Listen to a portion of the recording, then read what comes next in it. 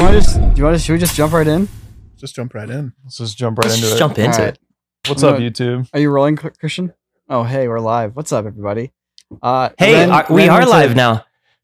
Yeah, Ren went to Texas and sit in Jake's office to record the podcast.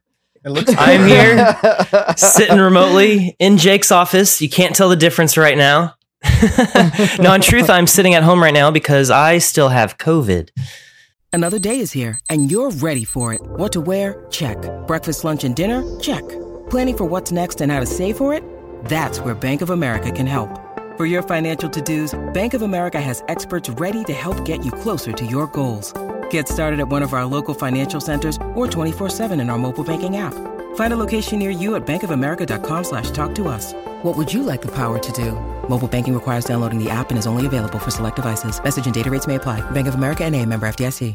Kind of. I'm at like the very tail end of it. Very tail end of it. I don't feel any symptoms anymore right now. Had a rough morning, but now I'm feeling all right. Yeah, we have your cardboard effigy. Oh my God. Its head every once in a while. I love that thing just because of how different it looks depending on how you rotate it. Yeah. Here, I'll just wear it for the... There you go. It's like you're here, cool. right? It's so scary when you point it right at the camera because it looks like it just kind of disappears. And you see my eyes through my face. From my camera, I see these little white dots of eyes, but I think it's just reflecting off of the cardboard a little. Actually, you should be able to see my eyes through it if I do this right. This is probably not the best thing for a podcast, which is an audio only thing, but like... You're going to shine your light through it? Light through it. Well, right. Hey, how's it going, everyone? Thanks for tuning into the Corridor Cast. I have been out for the last couple weeks, if we wanted to catch up on any of that. And now I'm back in the studio. Are you? I'm in Jake's office. We've already established. Yeah. So you've had COVID for the last 2 weeks? No, just the last 1 week, which I got from Jan spending 2 days in the truck with Jan, driving back from Burning Man after getting stranded at Burning Man for an additional couple days. It was a great time. We're debating whether or not people actually want to hear Burning Man stories. I know. I'll say on the matter is that I think everyone should try it at some point in their lives. It's a crazy experience. It was my first time, and there's no other way to describe it. You have to kind of experience it. Did you burn the man? No, it rained too much. There's no Burning Man. Some Burning Man. It was burned after I left. Sloppy, wet, what is this? Soaked man. Wedding man. Wedding man. Yeah, no, it because it poured rain. It was an awesome first 4 days of the trip, but then on Friday it started raining, and then it didn't stop raining. We got 3 months of rain in less than a day, and so it's a dry lake bed, so the entire place just flooded half an inch or more on the first day. So there's mud everywhere, and it's not mud, it's clay. It's this fine clay that just sticks to everything. And so you'd be walking around with 5 pounds of mud on each of your feet. And so my knees were super sore after a few days of that, and I couldn't figure out why until I realized I've basically been walking around with ankle weights. But yeah, so that was wild. That was an experience. Not nearly as bad as the media made it seem to be, but I got out in one piece. It wasn't too big of a deal. But Jan was starting to feel sick on the last day. And then I spent 2 days in the car with him trying to get out of there. I'm sure a lot of people got it there. It was probably going around. I mean, probably, yeah. Although, I mean, it's hard to say because it is mostly outdoors. It's it's an outdoors thing. I slept in a tent for the week. So camping and being outside is one of the safest places from COVID. That is true. But somehow I got it. So maybe I know nothing. I guess he could have had it all week and not been symptomatic, but I mean, he must have gotten it there. I mean, as far as I'm aware, this is the first time I've had COVID. So, I mean, I may have had it and just never known it, but every time I've tested for it in the past, it's always come up negative. Yeah. Well, I'm glad. Well, you're not back in the office yet, so I can't say I'm glad you're back because you're not back yet. Alive is the word. I'm glad you're alive. Yeah. I'm glad you're not still muddy, I guess. Yeah. I was worried about you getting muddy. CNN told me that the hippies were muddy. It made me angry. Yeah, exactly. So I feel like I've just been completely out of the bubble of Corridor for the last couple weeks. I'm curious how you guys are doing. Griffin, how are you, man? I'm doing well, dude. I'm, well hydrated. My Sick. macros are looking good. Things have been going smooth for me around here, and also been venturing into some exciting art and music territory outside of work. So yeah, last couple of weeks have been really nice. How you guys doing? Yeah. good. You can't mention this new art and music territory without delving a little bit deeper. Yeah, I want to know more. Oh, well, I did a little digital painting portrait, Okay. and really? I'm doing some preliminary work to dip my feet into making clothing, making like attire and merchandise, Oh, just like cool. a fun little thing. And then on a whim, I started making EDM again for the first time in like 12 what? years. I started making like drum and bass and house music. Oh, so cool. I think There I may or may not- saw you post something about that. I'm very curious. yeah, Like, dude, what does that entail for you? Like, do you have like a mixing board? I have a very, very limited setup at home that's mostly digital. I have studio monitors. I have like a 2-octave MIDI keyboard, and then just like a bunch of VSTs, digital like plugins and stuff. And I check all my mixes in the car and on my TV, as you do. But there may or may not be a small EP coming out later this year or next year. I have no idea, but Really? it's been fun getting into it. So Hell yeah! Sweet. All right. I think the theme of this podcast is going to be everyone's hobby art projects. That's cool. Heck yeah. What's your artist name, Griffin? Do you have one yet? no, I've been like thinking about it. Like there's a couple. There's one that I might want to do for my like goth post-punk project. That's Okay. like, and then, but I was also thinking about like Griffin Thorne is like why waste that name? by Yeah, it's a pretty having solid Pretty good name, name. right? It's a pretty good name. Yeah. So, Yeah. Yeah. Griffin, if you hadn't gotten into the realm of like, art and digital art and graphic art and all that kind of stuff, what do you think you would be doing right now? I would like professionally. Yeah. I would 100% be like a ski bum. I would be just like Good answer. like working, being like a lift operator, just like living at the mountain and just snowboarding all day, every day. That's absolutely what I would have done. Huh, Also all right. making drum and bass on the side. Yeah, maybe. Yeah. Nice. That sounds pretty great, Griffin. I would love to go snowboarding with you. I would love that so much. Oh, dude, let's do. I'm getting back into it this season. I really wanna really join wanna you. go. Dude, Let's do it, dude. we should go up together. I'm super down. 100% down. Deal. You got a Have you deal, ever man. snowboarded, Nico? I've been wanting to get back into snowboarding for so long. I snowboarded for like half an hour once. I decided I'd rather go back to skiing and Yeah, enjoy the rest it's of the mountain. intense, man. I was like, last winter, I was all gung ho about it for the first time. I'm like, I can one wheel now, so I can snowboard now. And It's holy not the moly, same you thing. guys- yeah, it is not the same thing. It's like really scary learning how to switch sides as you're going down. Yeah, yeah. Because you just have to kind of fling yourself and like get the like you're like, all right, I'm just gonna turn into it now, and you just hope momentum, is there on your side. But Yeah. dude, my legs have never been as tired ever skiing as Oh, they the were when I soarboard. was. Yeah, the soarboard. Seriously, it was like that was the worst. Because you're part. constantly having to Not like sit falling. down, get back up, sit. You're just doing like hundreds of squats a Dude. day. Yeah, and just like I don't know, with skiing, I feel like since you're straight, you don't have to use as many muscles to stay. Like you obviously have to use your legs as like springs and like, absorb your shock. But with snowboarding, there's a whole other element of like, don't fall into the mountain or away from the mountain that I Mhm. think adds to the just exhaustion. So I want to try it again though. It was I, definitely easier for me to was learn very fun. skiing. Like I can ski, Oh, and it's easier to learn That's- skiing. But I feel like once you get through that initial hump of learning how to snowboard, like once you can actually finally do a turn, it all just like opens up. totally. And then it becomes exactly like one wheeling. Yeah, I like kind of hit that at the end by like my last run. I was like too tired to go on, but I'm like, okay, I can like, if I were to come back tomorrow or like in a week once I recover, Yeah. I'd have a great time. Yeah. And then 2 Yeah, there's- years later, cut to. Although the biggest difference between snowboarding and one wheeling is the fact that a snowboard can go sideways. It slides, which like we tested that one electric skateboard several years back that had like the caster wheels on the bottom of it that was also motorized. It could like skate back and forth like a Mhm. snowboard. What a weird little. I still have it. I keep thinking about trying to learn how to ride it again. It was hard. It was very hard.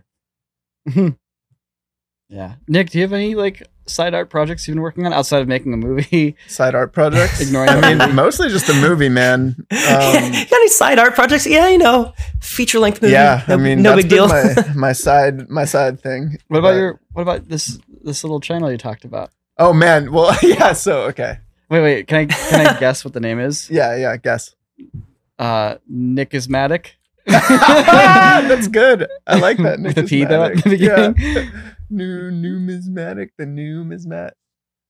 No, it's called History at Home. Oh, so it's not And numismatic. right now I only do coin videos, but maybe we'll expand that. someday. History at home. History at Home. That's yeah. cool. It's Would- just It's a fun I'm name, here at dude. home. We're doing history, talking history. When did you start this channel? I started it like probably just about 2 years ago, and I've made about 5 or 6 videos only, but they're long videos, dude. It's like cleaning a coin is a long video, so it takes me forever to edit it. It's like, I haven't had a lot of time to put into it, so it's like if I have an extra hour like once a week, I'll like just cut it up.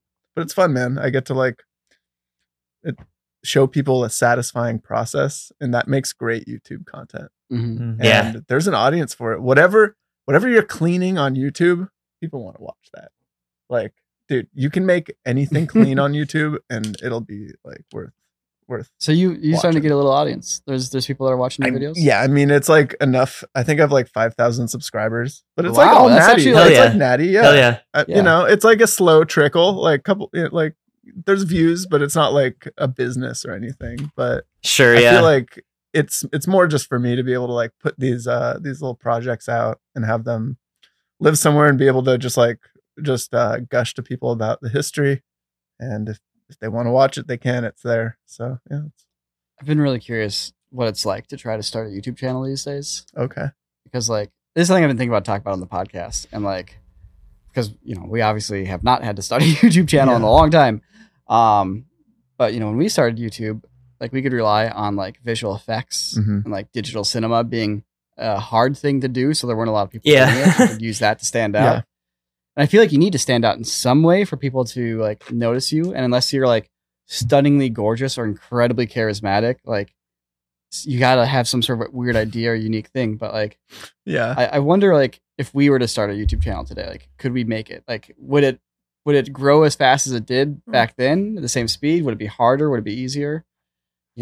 But you think- got a YouTube channel that you started. Well, like, you just need that little like, I think, yeah, you can't just like expect to make a YouTube channel about like you, right? Unless Yeah. you are charismatic or good looking, or both is better. But if you have like something like cleaning an ancient coin, for instance, it's a kind of unique thing. It's a somewhat simple task, but not many people are up to it, right? And there's also something like there's like a story there. It's like history being uncovered. Like, what can this tell me?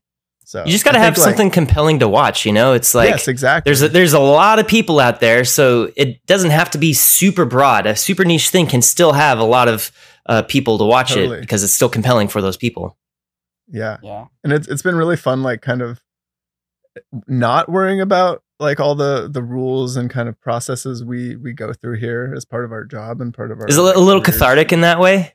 Like Kind oh, of, I don't yeah, have it's to like, try to hey, like I can do whatever I make want, but at the a same video. time, yeah, it's like I want to keep that consistency and the kind of content, and like also having the knowledge of the rules to break them after is good. So it's like, yeah, like you want to have a little bit of consistency. I've definitely applied a lot of the thumbnail principles that we like to practice here. So yeah, it's been fun. But I haven't. Gosh, I need to edit. You're a like, video. I don't have to cut this for time. I have one, The dude. pacing is cleaned fine. This awesome Egyptian coin, and it's beautiful. And I just got to put it up. I just got to edit it. It's gonna take like freaking 5 hours to edit or more. So someday, yeah. Griffin, how do you like discover new YouTube channels? Like, what do you think it'd be like trying to start? What advice would you have as somebody who deals with one of the most crucial aspects of making videos, which is like the actual thumbnail and title of them? Oh man. I find that the channels I end up gravitating toward are often like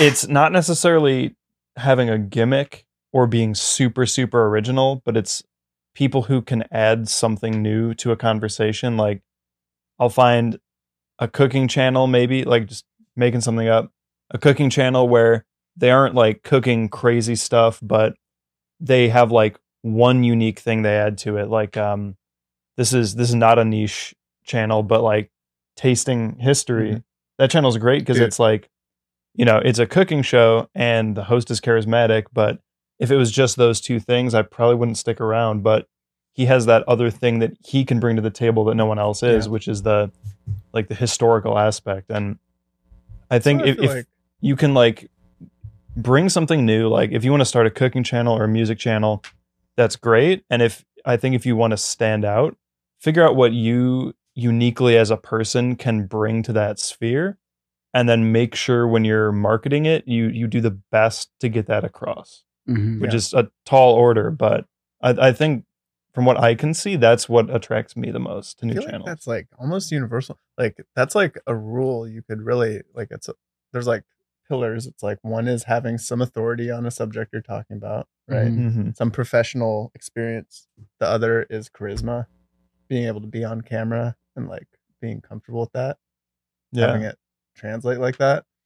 And then consistency, I think, in just like making stuff that people know there's going to be content there to watch. And like you're not jumping around too much.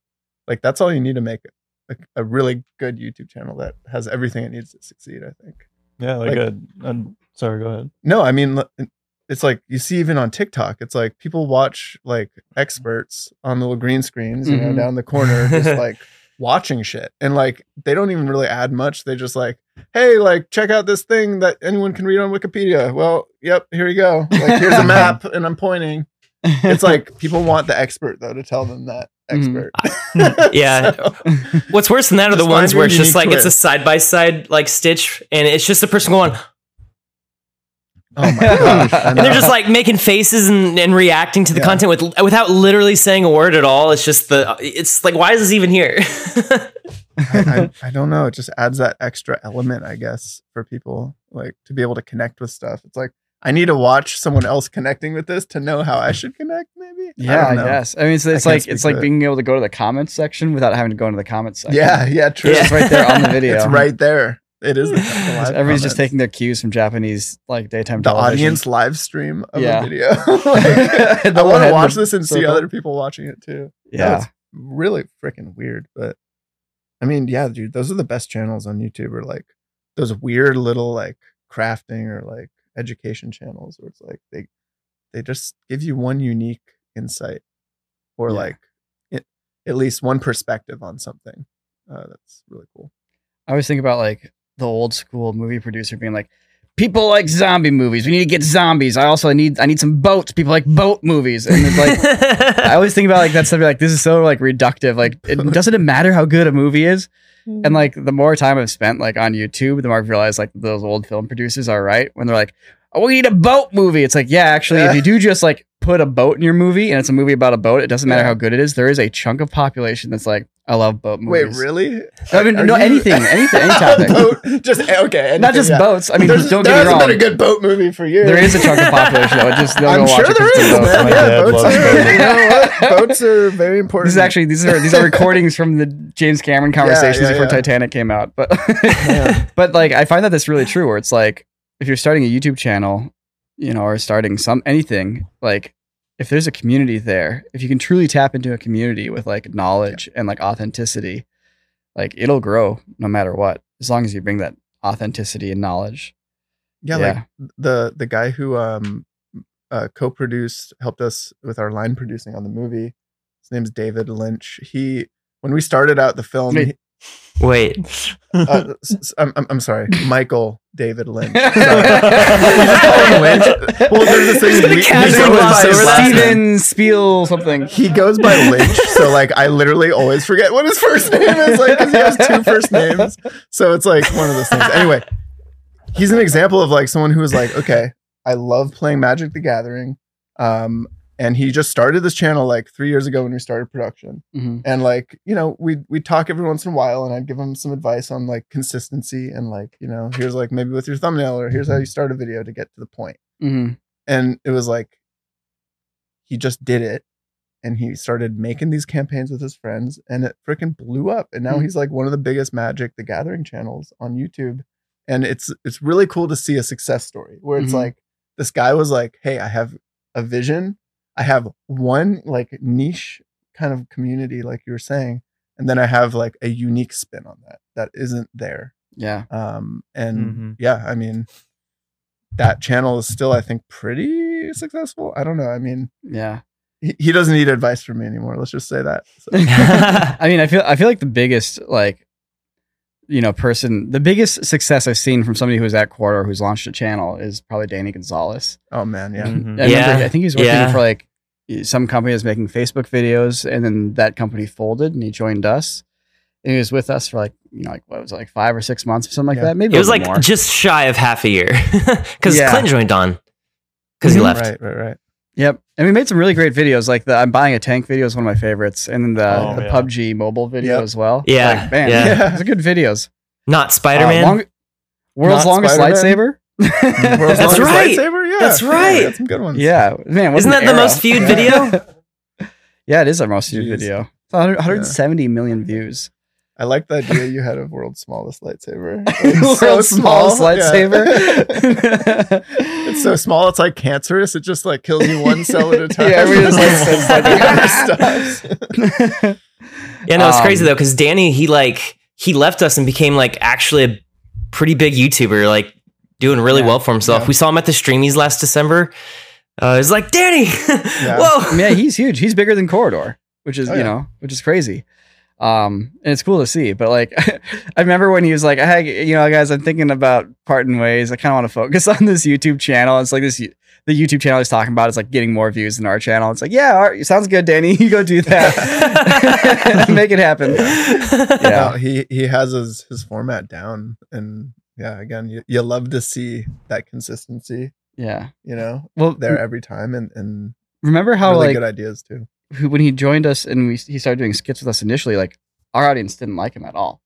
They thought he was like really mean. They thought he was like really aloof. Well, okay, we did do this whole like he was playing style. a character. Yeah, he was doing. But like the fact that like people didn't like, I don't know, people didn't like he wanted to cue steal into the it. company. It was like the pre-Markiplier thing. That's He right. was there and he wanted to disrupt, and we did this whole like fake little story, but we came on a bit thick with people. Turned on him. Yeah. Yeah. So that was, I think, maybe a learning lesson on our storytelling part there. But I like to think that wasn't the reason he left, though. I hope it wasn't. He left because he had a better opportunity. It's as simple as that. I know. Yes. Yeah. And I mean, it's awesome that he has built that into such an amazing channel. So yeah, it's just cool to see stuff pop up. Totally. There. Oh, yeah. Yeah. I also remember Henry from, this isn't like us, he wasn't with us, but Henry from Minute Physics when he was way back in the day with Freddie and Brandon. And he's like, I just started doing these physics videos. Like it blows up to become like one of the like top science channels on YouTube. It's crazy. Yeah. I was just hanging out with him in April at ThinkerCon this year. Last time I saw him was the previous ThinkerCon because he lives up in like Montana. He's kind of reclusive a little bit. Great guy. I loved hanging out with him. It was good to catch up with him. He grew up from 15 minutes away from us in Stillwater. That's crazy. Yeah, we competed on ski teams. Do you remember him from those times? No, not at all. Yeah, I have no recollection of who he was. So, I mean, I probably never actually met him. We were just two. Because he was the one who introduced me to Freddie and you guys. Technically in person, because he was working for Freddie at the time, and we've been chatting all summer over email because I was a big fan of his YouTube channel, and he didn't have many followers at all, just a couple thousand at the time. And then when I visited LA, he's like, "Hey, come check it out," and of course I wasn't going to turn that down. I don't know if you remember, but do you remember when The Keep, the band that myself, Jake, Jimmy, and Sam were in when we played VidCon in the arena? Henry I was there. Actually joined us. That's right. Yeah, I was in the crowd. Fiddle. It was one of the coolest. Like I remember at the time thinking, like, how the hell is this so cool? It was like he just whips out this fiddle, and you guys are going back and forth between like the Skyrim theme and what was the other song you were playing? It was like Game of Thrones theme, I think. But like you'd mix between the two, and he was just like up on stage with his violin. Yeah, he's a really good fiddle player. I also remember Jimmy. Sorry. I also remember Jimmy going up to the crowd and being like, "Who wants to effing touch me?" Yeah, Jimmy got like real hype on that. He even dropped the mic at the end. Oh shit! I'm sure the sound guy's just like this freaking kid. He plays his first rock show. Expensive. And thinks he's such a hot shot. It's like. Damn straight. He's like, who wants to touch me? As he goes up to like the front of the crowd, they're like, me. Yeah. I have a recording on my phone when like we did a rehearsal in the hotel room before we went on stage. And we didn't have any instruments. So I'm like playing drums on the floor and Sam's playing an acoustic guitar and Jimmy's just like a cappella singing. Well, not a cappella because we had instruments. And Henry had his fiddle. And like he busts out the craziest solos, and it's just like us sitting in the hotel room, and like we finish, we're like, "Damn, this is really good. You're really good, Henry." He's like, "Yeah." And then like hotel management's like, "You have to stop playing music in here." Stop. And like, sorry, we're about to go on stage. You're trying to sleep, sir. Yeah, you're banging on the floor and and singing weird folk songs. Yeah, playing the fiddle. Yeah. Come on, that's so funny, dude. Yeah, because I met Henry when he was still attending USC for film school. After getting his, I think it was either his master's or his PhD in physics, theoretical physics. I think it was his master's. I'm not sure. But yeah, he was at film school at USC. And it was just after because I helped him out with a film shoot while I was in LA visiting before ever moving here. And I think he dropped out shortly after that to pursue just making YouTube videos full time. He quit working for Freddie and Brandon at the time. Yep. And he went and did his collab with Stephen Hawking. Oh, wait. Wow, yeah. What? Wait. Henry worked with Stephen Hawking. Oh, really? Yeah. Whoa. Yeah, that one, I did not know that. A fiddle master. Like, I don't know recall if that. Stephen Hawking. I don't know if it was like Hawking an or in-depth Stephen- collab. But yeah, the Mr. You know, the smart one. Yeah, Mr. Hawking. Smart guy. Yeah. Not Stephen Hawking Lynch. Like, Not Stephen Hawking. Yeah. that's crazy. I love that guy's work. Yeah. That's cool. Griffin, You know? that was the best callback. Thank you. You know, I do wonder, like, let's say you were somebody who was passionate about making something, whether it's like music or videos or whatever, but you weren't an on-camera person. You weren't necessarily like cut out for like being on camera. Like, what advice would you have to somebody like that if they were trying to get into making media in this day and age? Especially they're trying to do their own channel. It depends what kind of content they're making. You know, it's like these days you can just write a script and have a robot read it. Mm-hmm. That's what I'm saying. There's so many ways to present your videos and ideas now.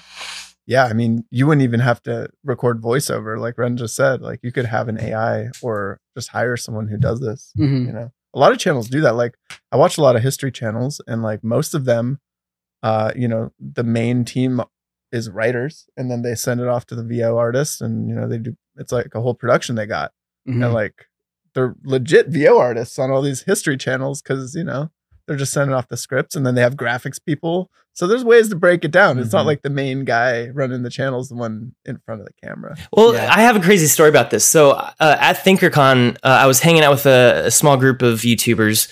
Like, I don't want to name drop, but they were like big time educational YouTubers. And it was just kind of cool being in the circle with them. And then like the guy across from me, his name is Philip. I had never met him before. Thick German accent, very nice guy. And I was like, "What's your channel?" He's like, "Kirschzat." Nice. And I was like, "What?"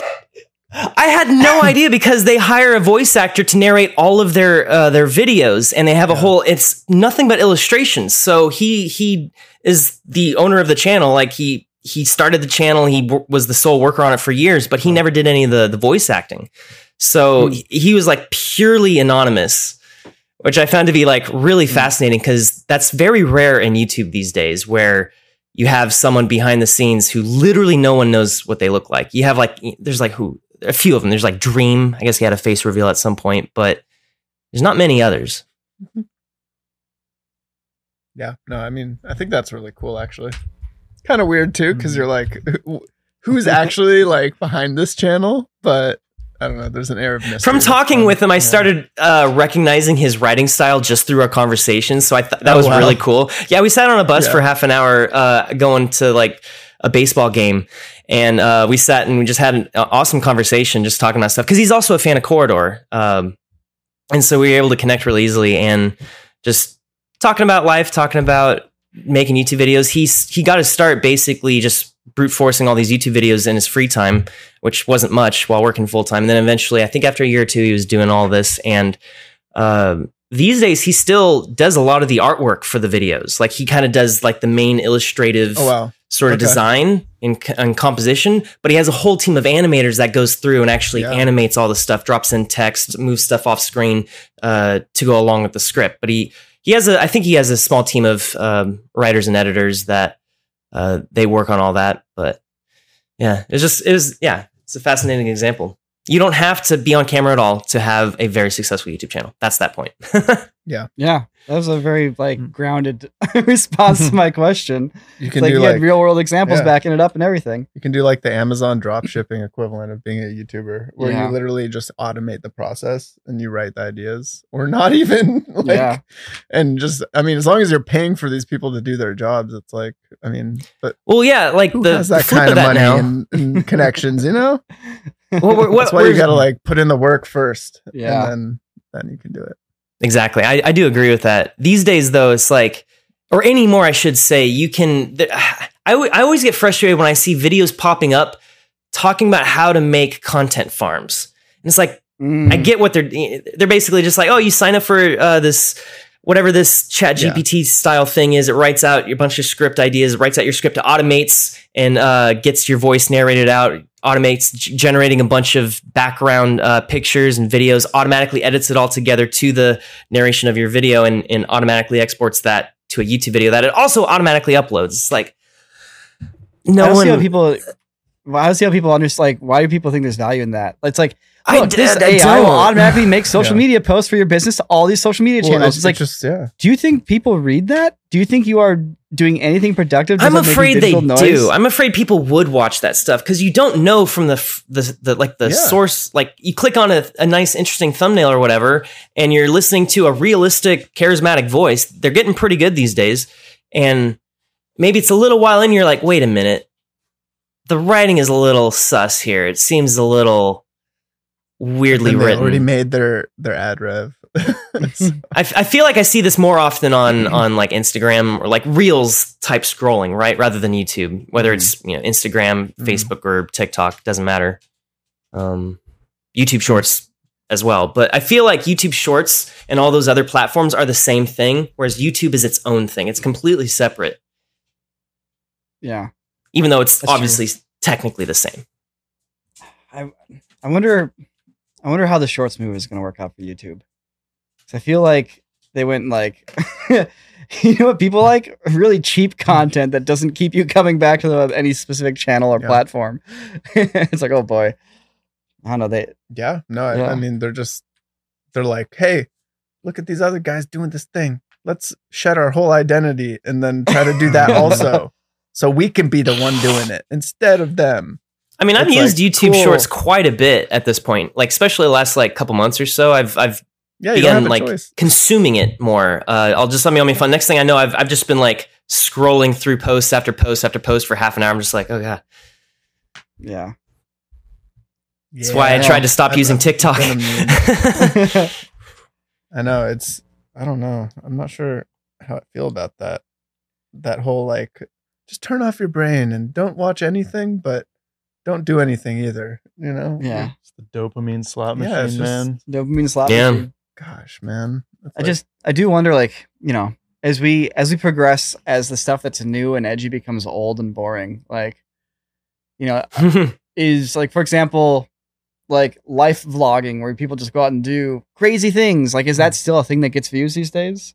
Or is that like a genre that's dead? I feel like travel vloggers are very much alive. I watch a lot of it. Travel vlogging is alive. I'm talking more about like, I filled up my house with 1,000 water balloons or like that kind of thing.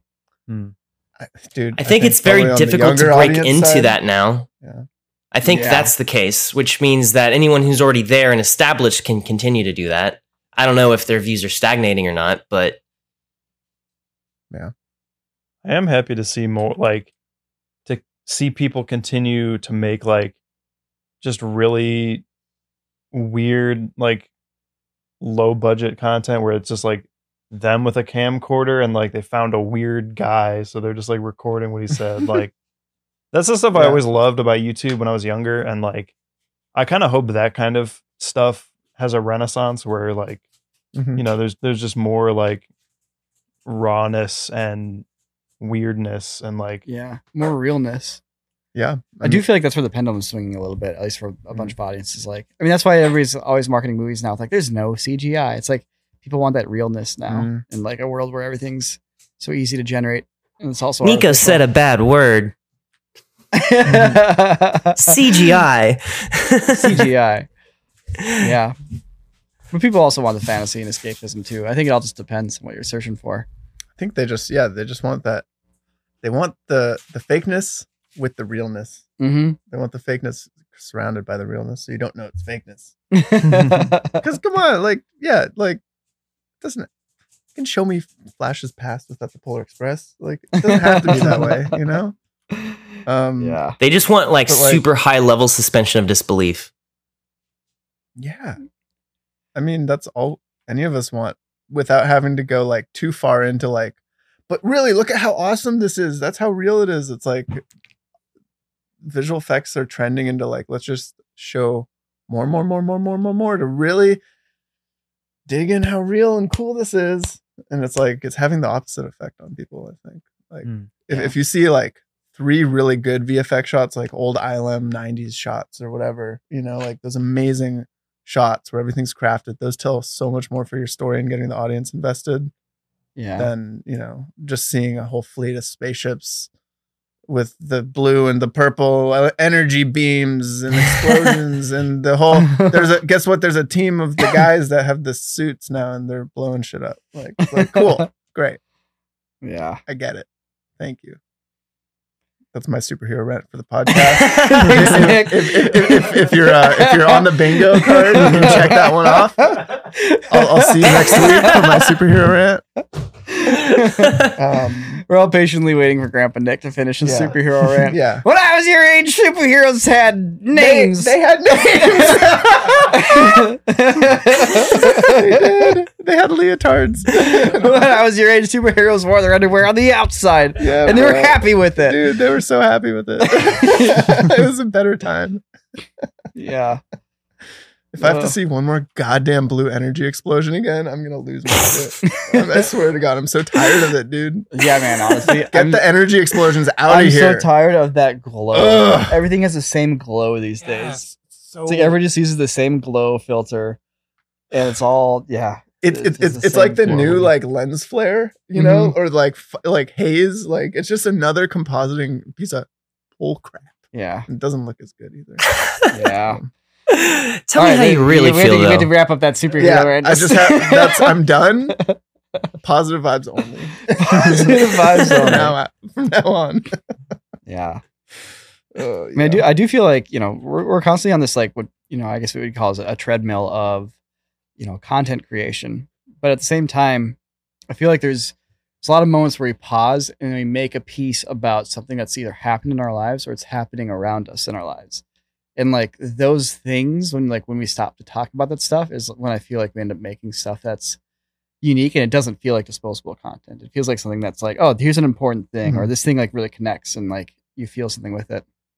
And I do feel like there's like that avenue also for people, like in a world where it feels like everything is done and every story has been told and every genre is filled. It's like, instead of looking to the past, just look at right now and like, what's the most current thing that's happening that people haven't made art about, that people haven't like digested as a society, and you can help people digest it with your digesting enzymes known as art. You know, that's why I'm very excited for the future of like immersive content, like 3D video and whatnot, especially with like the Apple headset coming out next year. I mean, I'm not saying I'm going to get it, but I'm very excited for that coming out and ushering in whatever future tech comes. Like the new iPhones that just got announced literally this morning have are going to be able to shoot immersive video on it. So basically 3D video somehow using the depth sensor. So I'm hoping the depth sensor has been upgraded, which would mean a higher resolution LiDAR.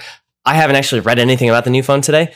So this is speculation, but I'm hoping it's true, because if it's a higher resolution LiDAR scanner, that means 3D photo scans using our phone will be better too. Awesome. Dang. Man, I'm still running my iPhone 12. Really? Really Dude, nice. Nico, it's time to upgrade. They have USB-C More power now. to you, man. Oh, do they? Yeah. Oh.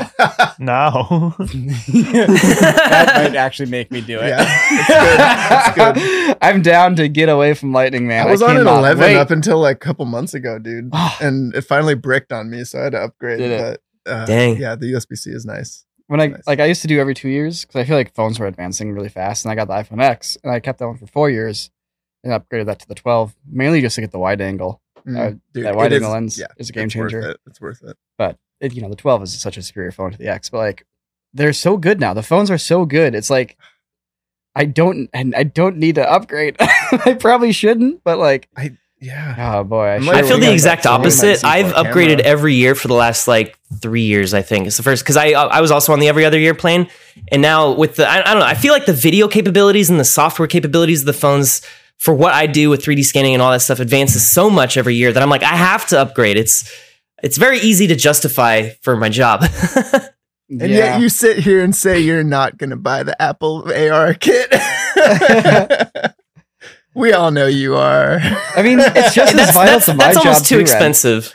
It's the Apple What's headset the is like price? starting $3,500, and it's like okay, that's pretty expensive. I'm not going to drop money on that just yet, despite really wanting one, and I can easily justify Yeah. getting it if I really needed it, but I don't know yet, so I'm going But to there's wait. not gonna be anything to do with it too. That's the other thing. It's like oh, I agree. Like I'm also like oh, it's so cool camp. But like the reality is, it's like buying the Xbox on launch. Like I guess maybe should- there's like a Halo, but that's about it. You know. Yeah. Griffin just quantified it in a way that makes it more palatable to me personally. That is 1,000 McChickens, Ren. Yeah, think of all that food that you could eat in your lifetime. A McChicken is $3.50. Dude, Something Griffin, like you that. just ruined Apple's whole career, Yeah. dude. Like that launch is going to be a total failure after word gets out. You know, I was thinking that's a couple one wheels.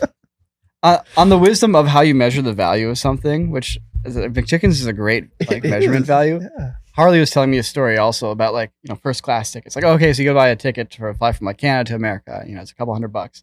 Upgrade to first class for $800 or something like that. It's like, it's always like this really steep number. Like, man, no thanks. And like Harley's found himself like, he's like, because he's kind of a big guy. He's like, should I do it this time? Should I do this time? Then he's like, he pauses and he goes, all right, the flight is like a 3 to 4. It's a 4-hour flight, right?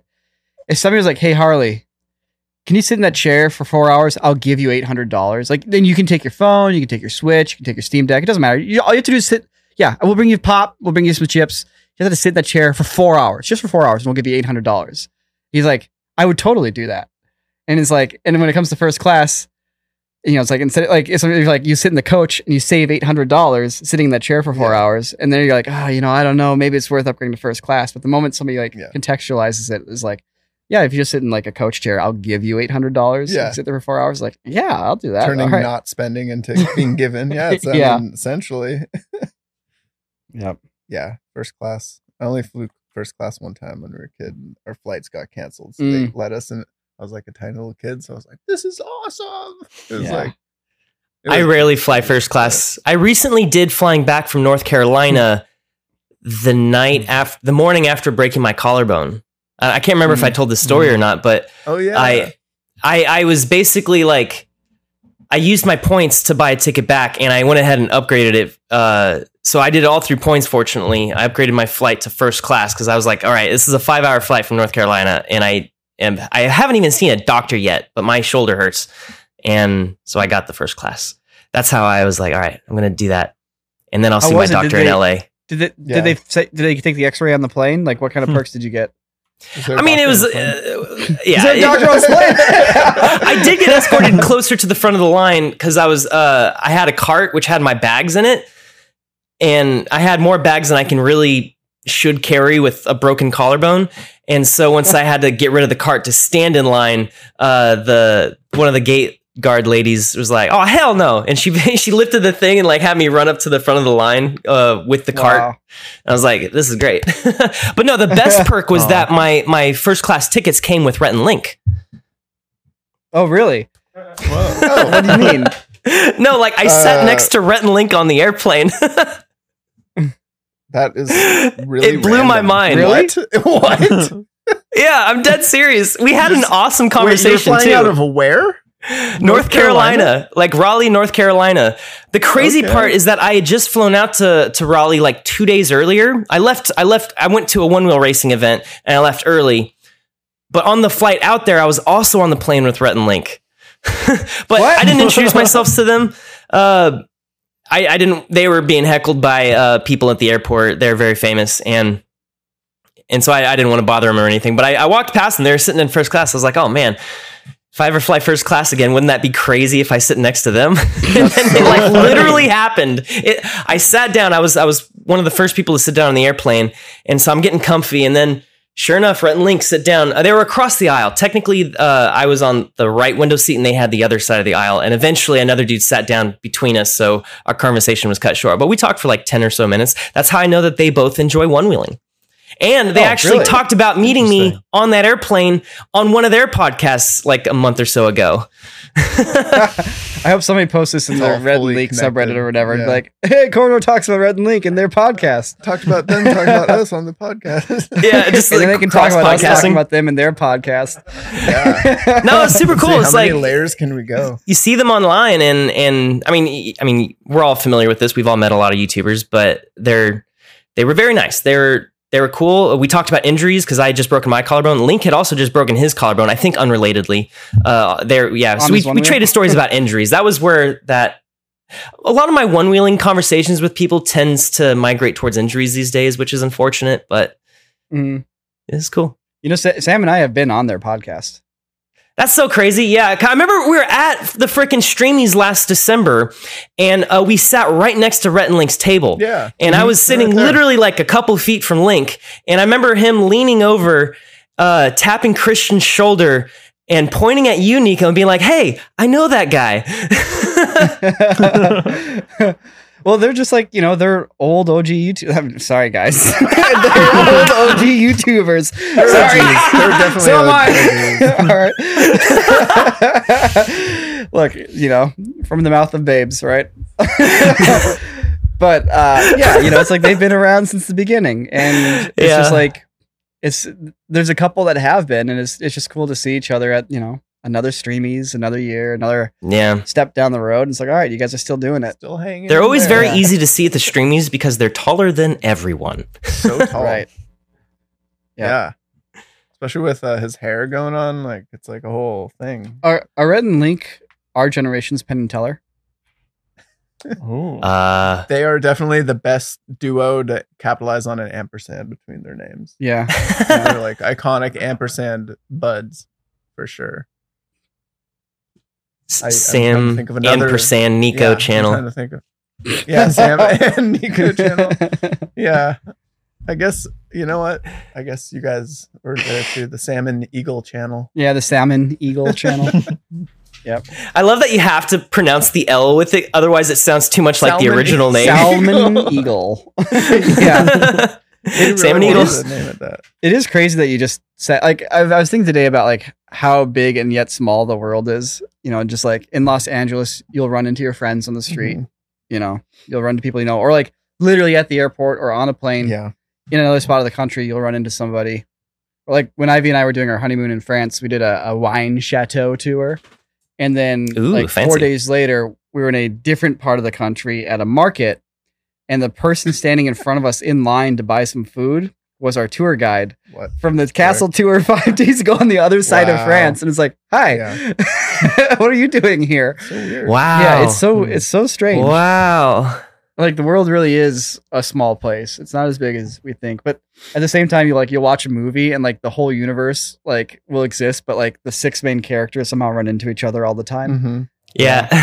Kind of realistic. Yeah. Yeah, like playing Zelda and like you're constantly talking to the king and queen. It's like, do they ever do anything else in this kingdom? Like, are there any citizens in this kingdom, or is it just the king and Yeah. queen living in this entire Yeah. kingdom? Do they have any day business, or is it Yeah. just standing around talking to Princess Zelda? I like that Skyrim. Who was it that too. described- It's Yeah. like my whole kingdom, and there's like 4 peasants like mulling about, and like 2 guards. Yeah. It's like, you've saved the realm. Thank you. Yes. Didn't Sam do with that, describe dude? like Breath of the Wild Tears of the Kingdom as basically being society run by toddlers. That was me. That was you? Yeah. It's basically, I mean, but it's right though. It's like everything's this is very simplified. Yeah, everything's been nerfed. Like everybody's like intelligence, their maturity, their like the danger they're in. It's all been nerfed across the board. Everybody's like at about like the level like of like a 5 or 6 year old. Like they're really into their stuff and they really want to be friends and they want to do nice things, which is great. But yeah, I mean that's classic Nintendo, I guess. At the end of the day. Yeah, That's definitely wholesome. Oh, dude, I finally beat Tears of the Kingdom, by the way. I fought Ganon. And it was I haven't incredible. done it yet. It was So you got to do talk it. about it anymore on this podcast. Thank you very much. No spoilers. I'm going to get there.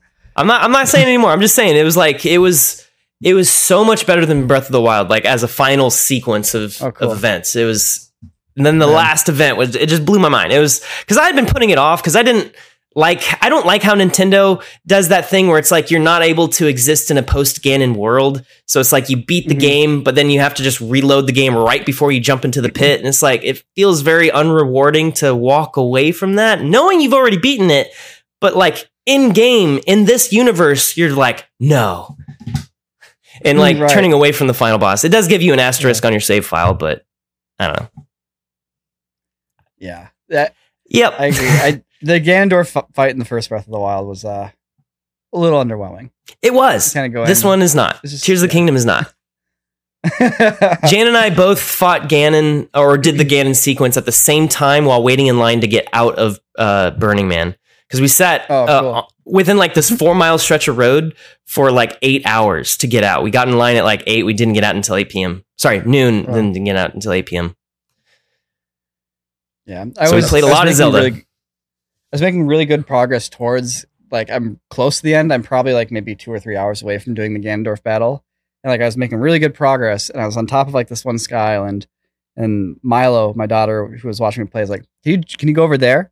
And there's just like a little island out in the ocean. I'm like, I probably could. She's like, you should do it. I'm like, all right. And just jump off the island. And then, I'm like 8 hours into that little island adventure, by the way. It's been a whole journey and it's really sidelined my Wait, is that island down in the bottom right of the map? Yeah, there's like the Pirate's Cove and there's a secret cave and there's like I've done that, underneath. Yeah, so it's been a good time, but it really derailed my progress. It's right there. Thanks, Milo. Yeah. I'll never forget us playing on your work switch, because you have 2 switches now. We're playing Smash upstairs, and all of a sudden it goes to the main screen being like 2 accounts are playing this game right now. And you're like, uh-oh, I think Milo just turned on my Switch at home. And we're all just like on our break going, oh. Yeah. None of us could play. And Ivy said that it was actually Calvin had pulled it out. And she said that like it was like a minute later he had put it back and they turned it off. So if we would have stuck around for like a few more seconds, it would have worked for us. That's how it goes, though. Oh, well. Yeah. It's almost Smash season again. I forgot about that. Yeah. Ren, who's your favorite to win this year? Me. You can't say that. Honestly, I think Griffin. Are you sure? You sure about that? No, of course I'm not. I'm never sure. I'll tell you, I appreciate the vote of confidence, though. That means a lot. I don't. I'm gonna beat you pretty bad. How about you, Griffin? Who would you favor this year? Well, it's not my favorite, but I don't like it, but I feel like Jordan Allen has a pretty good chance again. Mm-hmm. Dude, if he becomes the first time to win it twice, I'll be so mad. I mean, honestly, I'll be mad if anyone wins it twice before me. Yeah, I might agree with you, especially if he plays Samus. But yeah. Oh, he's gonna play Samus, and he's gonna play super, super careful. Yeah.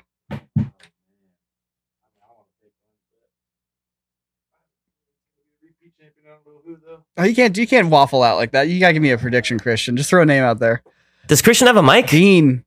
No, he doesn't, but I'm just gonna interpret for him. Dean. He says Dean. How about you, Nick? You don't have anything invested in this whatsoever. Yeah, no, I think it's gonna be Sam. Yeah. Unfortunately, no one said Matt. No, it could be Matt's year. Wait, this is Matt's year. Yeah.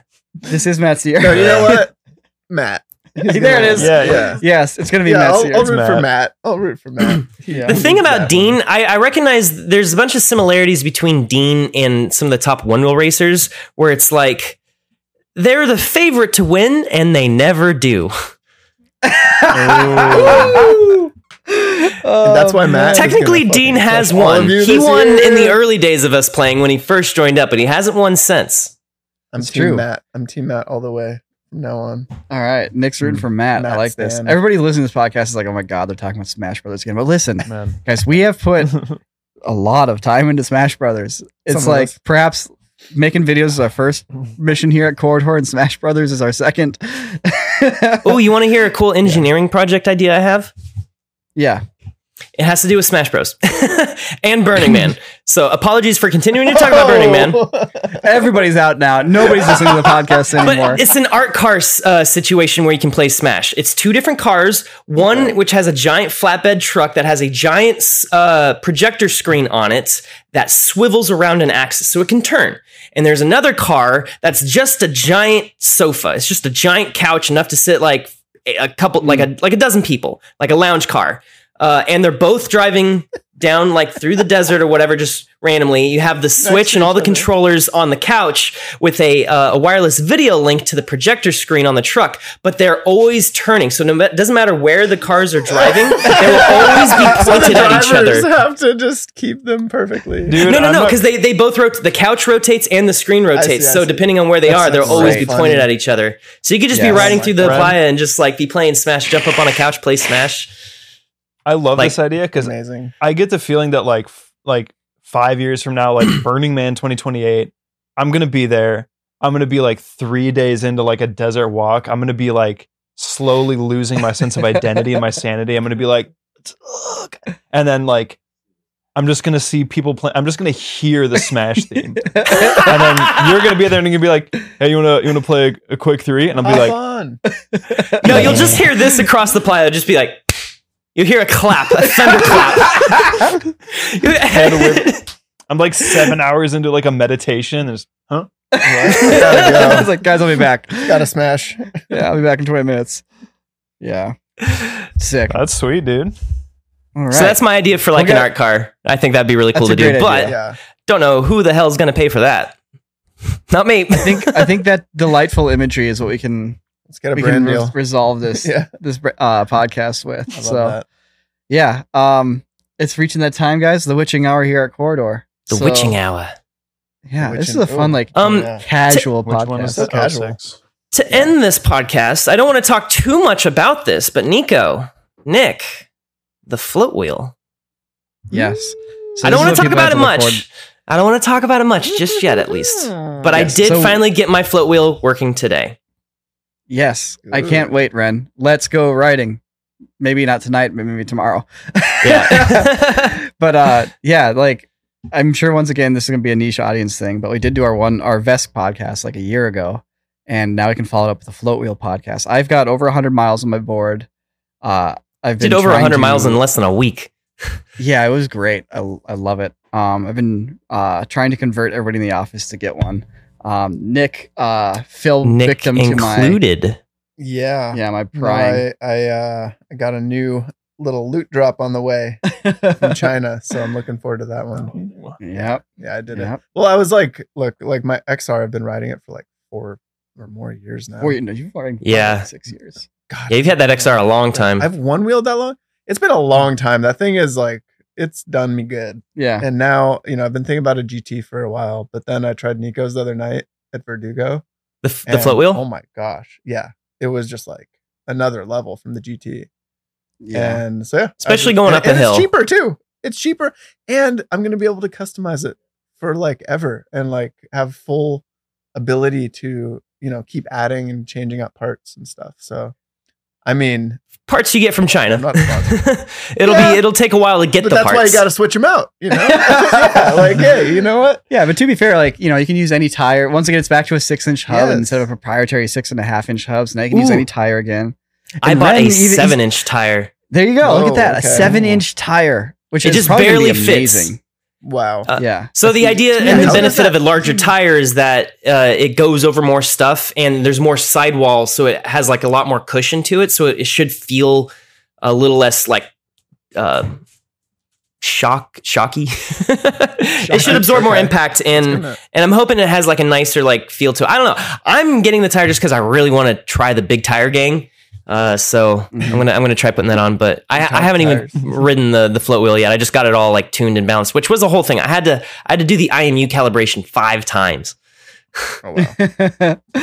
But then you got it figured out. To look forward to. So. Yeah, I've never built a one wheel before, so you'll have a great time. Wait. Yeah, it's really fun. Awesome. It makes you feel like you're like really cool and getting into some cool stuff. Oh my gosh, dude! Yeah, I mean, building a one wheel on the floor while there's AI stuff processing.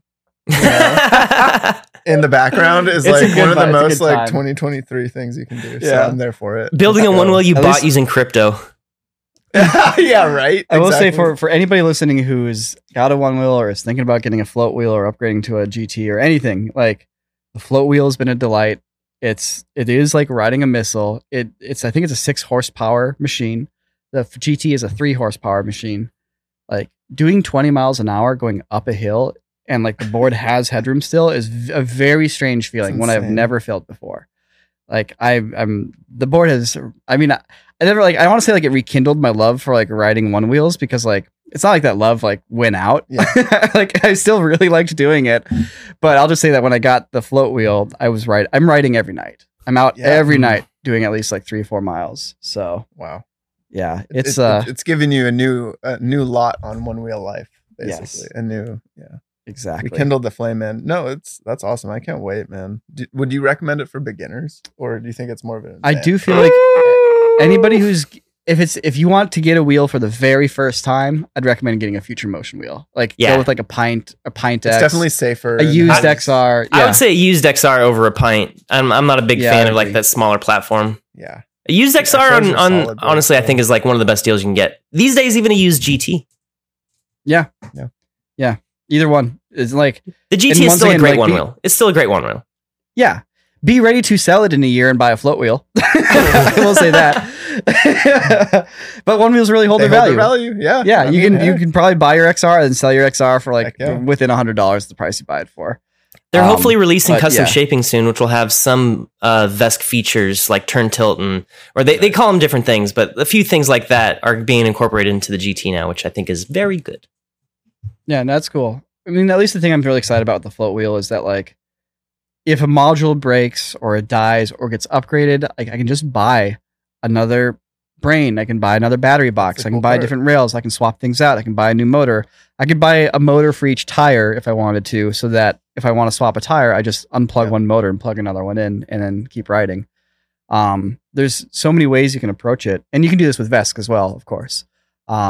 But it helps to have something out there that kind of standardizes stuff just a little bit. Like the XR is kind of like that. And now we have at least something else comparable with like the float wheel. Because my VESC has been dead for a while because I have to like open it up and do some wiring. Which is sitting in my closet. Yeah, it's in Ren's house right now. Okay. He has some skeletons in his closet, specifically skeletons of my one wheels. But like, just taking the, 4 to 5 to 6 hours to deal with that, part of us you have to order the parts ahead of time. Like I just haven't done it versus just having the float wheel show up. I assemble it and I ride it. It's really great. If something breaks, swap the part out. Yeah. Done. Get back on it.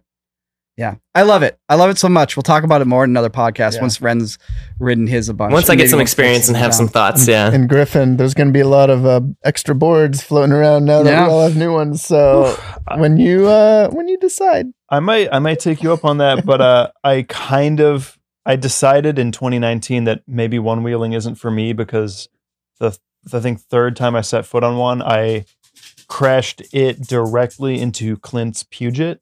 And I was like, maybe this isn't for me, dude. Wait, his Pokemon or what? His Pokemon? His No. He crashed into his Pokemon. Right into Jigglypuff was not. No, he crashed into his Puget. Oh, his computer. Right. I was thinking like car. I was like, he doesn't have that as a car. It's Pokemon. It's Pokemon. Oh, dude. I decided that 1 million wasn't for me when I tried it in 2019 and crashed into Clint's Pokemon.